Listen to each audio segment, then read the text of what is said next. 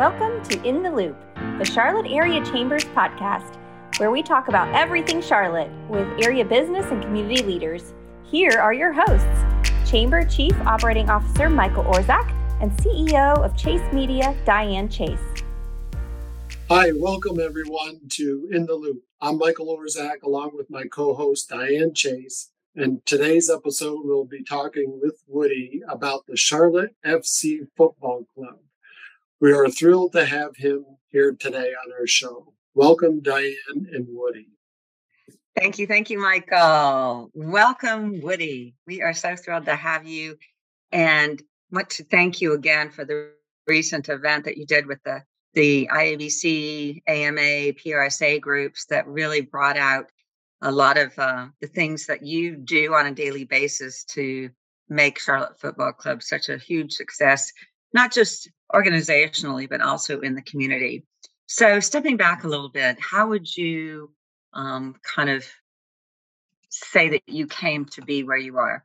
What were some of the biggest journey points you had, shall we say? Sure. Thanks for having me, guys, today. It's been a long years. I've been kind of graduated now for, I think, 10 of those. So I graduated 2012 from Greensboro College, so just up the road in North Carolina. So it's been kind of a long and windy road for me to get to this point. As a kid, I always wanted to be in sports. I didn't know necessarily what, but I knew I liked sports and I knew I liked media.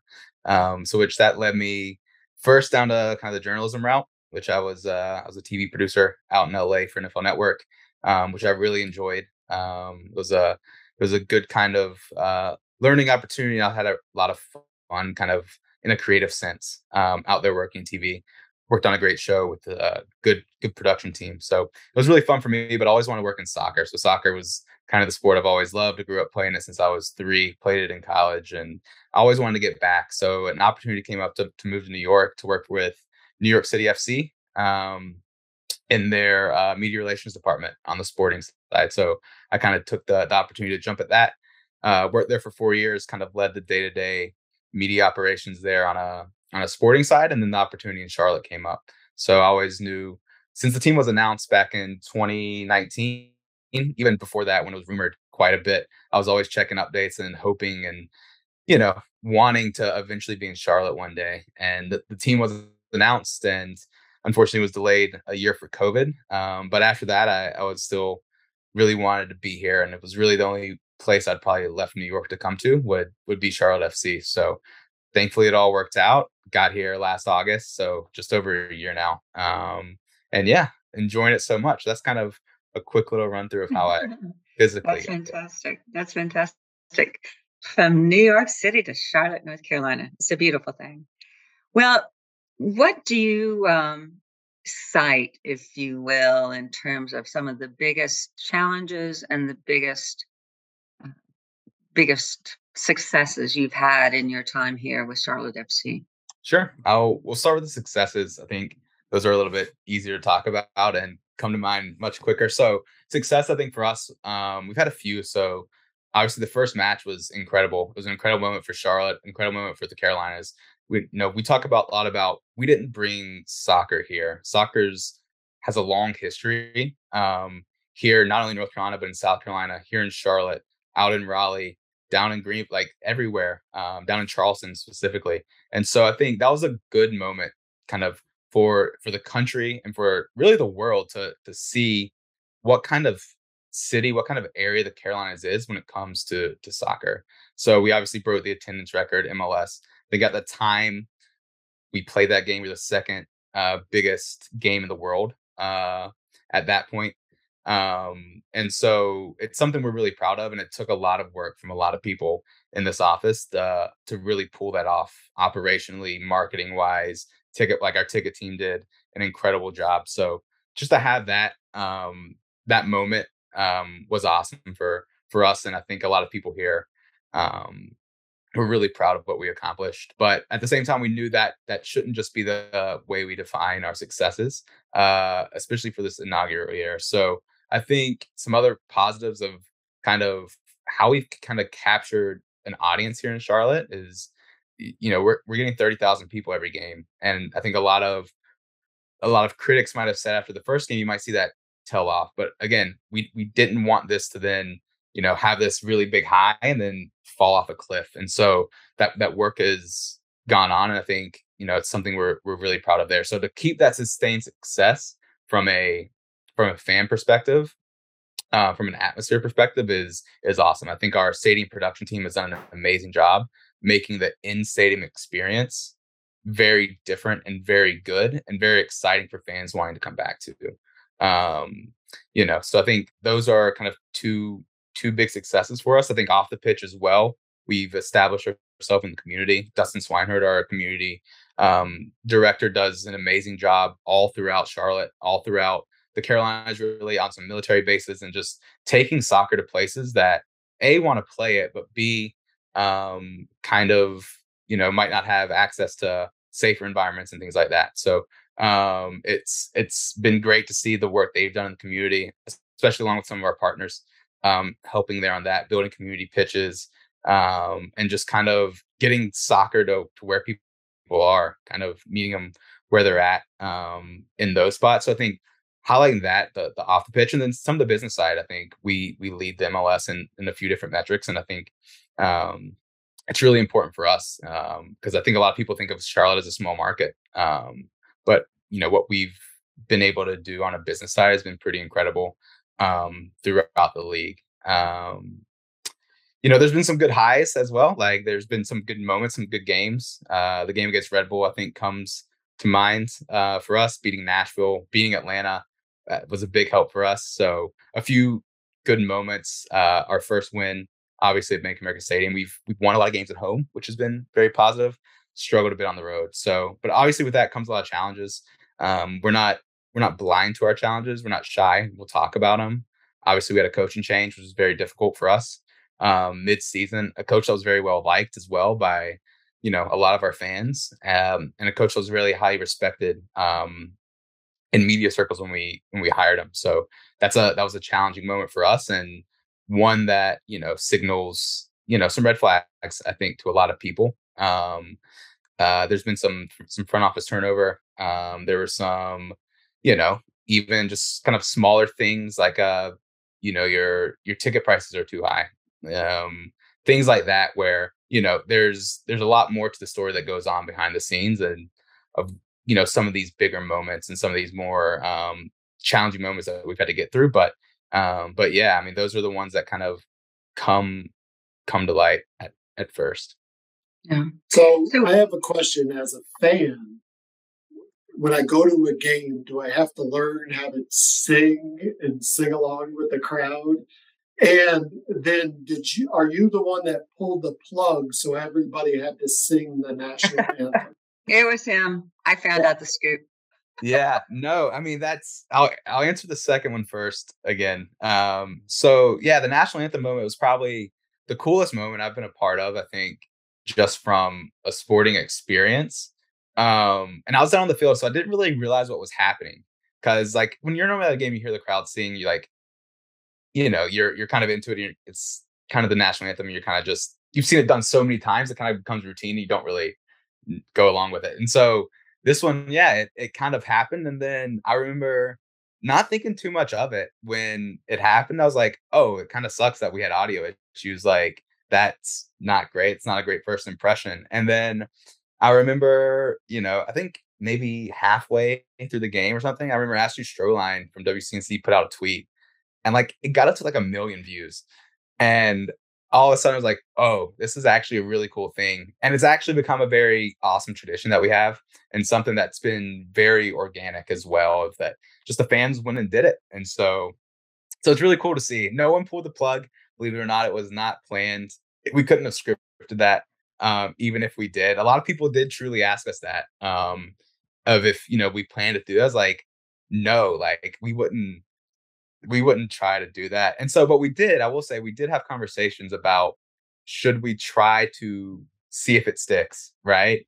And I know we talked about this a little bit at the panels. I was on the sense of like, no, this was a spot I was very wrong at. I can admit, but I didn't think it was something we should continue to do throughout the season. just because the national anthem does have like kind of a tradition, and it's like the performers want to perform and things like that. But thankfully, I was outvoted in that meeting to try it again the next game, and then when it worked to the same effect in the next game, I was blown away. I thought part of the reason I thought half the stadium was now going to be gone, so it might not have the same effect. And so yeah, I was blown away that second time, and thankfully I was wrong.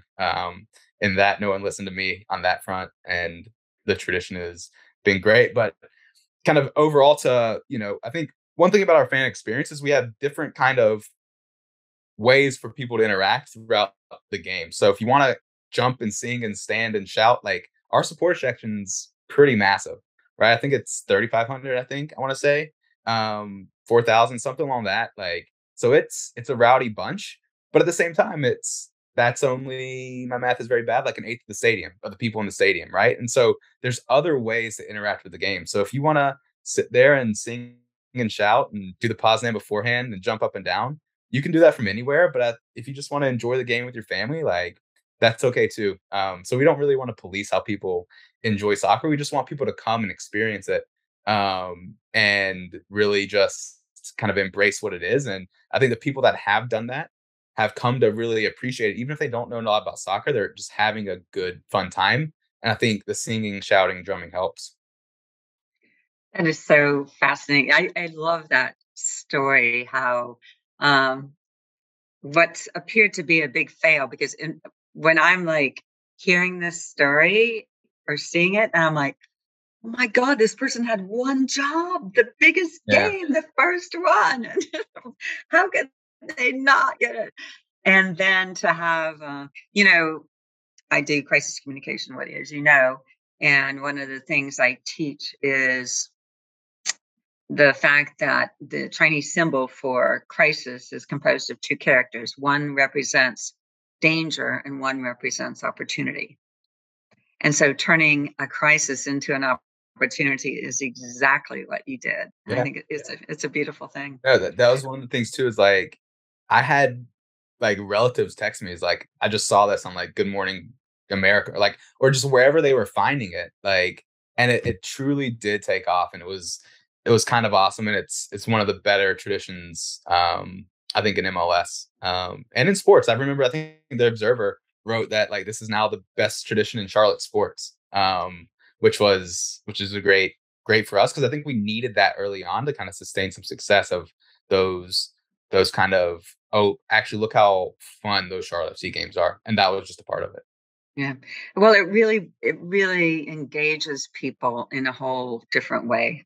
Any kind of sports fan, they feel like they're really part of this great experience every time they go to a game. Yeah, Individually. Yeah. and it's one thing too. It's like, I think a lot of the conversation, the past few years, the national anthem has been very divisive at sports games, right? And so this has actually brought our team together in an interesting way, and it's also interesting that we're such a global game as well. And so I think it's really cool for the players to see that, and I think it reminds them a little bit of like an international game, because that's what happens at an international game. So when you go to a World Cup qualifier, the whole stadium sings the national anthem together because they're just playing an instrumental. You'll see it at the World Cup, and so it's something that's not necessarily not unique to soccer, but in America here, it's pretty awesome. Yeah.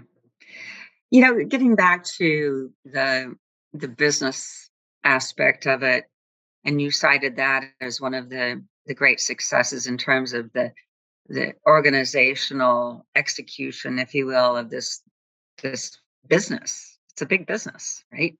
So can you kind of dig into that a little bit? What parts of that operational piece have led to the great success? Yeah, I mean, so we have a few buckets of this, right? So I think a lot of times people think ticket sales, right? Especially in sports business. So we're very high there in MLS. We're number 2 in tickets. We're behind Atlanta in that front. But so yeah, I think we have a great ticketing staff that has worked night and day over the past year to help get people in the building. So I think ticket wise is, I think, what a lot of people think of, but also in addition to that, you have partnerships, right? So Ally, obviously a big partner with us, Centene, Atrium, Bojangles, you can keep, Coke is one of ours. So we can just keep going on and on and on. We have a big portfolio of partners that have been great to work with.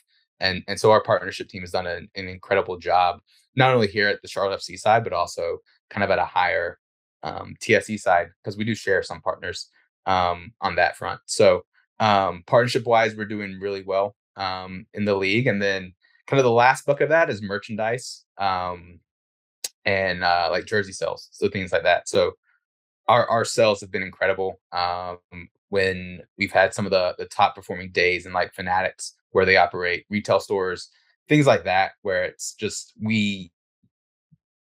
there's types of merchandise you just can't find at our team store because they're all sold out, which is unfortunate for us because we want people to have our merch.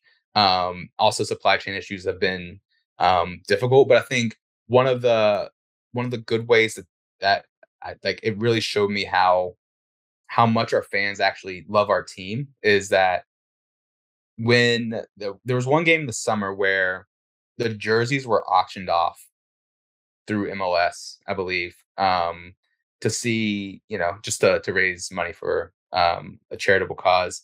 And some of the top performing jerseys were Brant Bronico, Ben Bender, Christian Kalina, like our Charlotte FC players who people outside of Charlotte don't really know who they are, but they were commanding the same kind of bid in this auction as a Chicharito, Carlos Vela, like your kind of high profile players. And so that really shows like, oh, Charlotte is actually caring about this team and caring about who we are.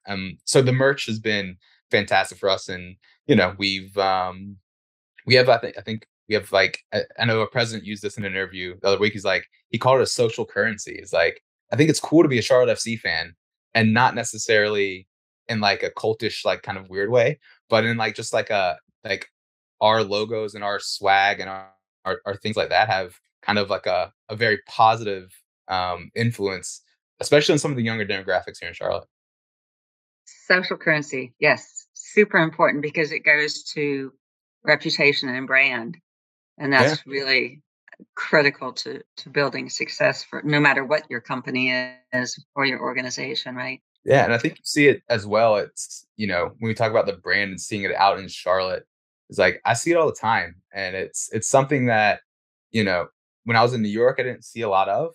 It's a lot harder to stand out in New York, it's a city of a gazillion people, but like here, it's like this morning, Charlotte FC bumper sticker, like in front of me on the way to work. Like walking throughout lunch, people have a hoodie on or people have a hat on. And it's just like at the gym, people working out in our short, like it's literally everywhere. And like one of the most amazing things was in South End. Like I used to live down there. And so it's like just watching people go to brunch on a Saturday morning when we play that night, just in our jerseys. And it's just like so shocking of me to see. It's like, wow, like the city does truly care about us. And it's a very, I think you see our merch on a very wide demographic of people as well. So it's not only kids, it's not young people, it's not only families, it's not, it's across a very interesting kind of demographic. Which is really a huge mark of success when you can appeal to all those different stakeholder groups and demographics and geographies. I think that's fantastic. Gosh, I just, I know I'm speaking for a lot of people when I say we are so proud of being the home for an amazing soccer operation. So congratulations on all of your success. And any parting words of wisdom that you might have for our Charlotte Chamber business members? No, I think, kind of to that point, and thank you, first of all. Thank you to Charlotte, to the Carolinas for actually coming out and supporting us every step of the way. And I think it's something that isn't lost on our front office. It's not something that's lost on the players, the coaches. I think it's something we think about every day of how do we sustain this and how do we make it better next season, because we know what we have and we know we can truly be the best team in MLS with the best fans, the best, supporters, the best top of the line things. And we know we have to take it to the next level. So that's literally what we are thinking of right now is how do we make 2023 much better than 2022? And that's how the sporting side thinks, is how does the team get better?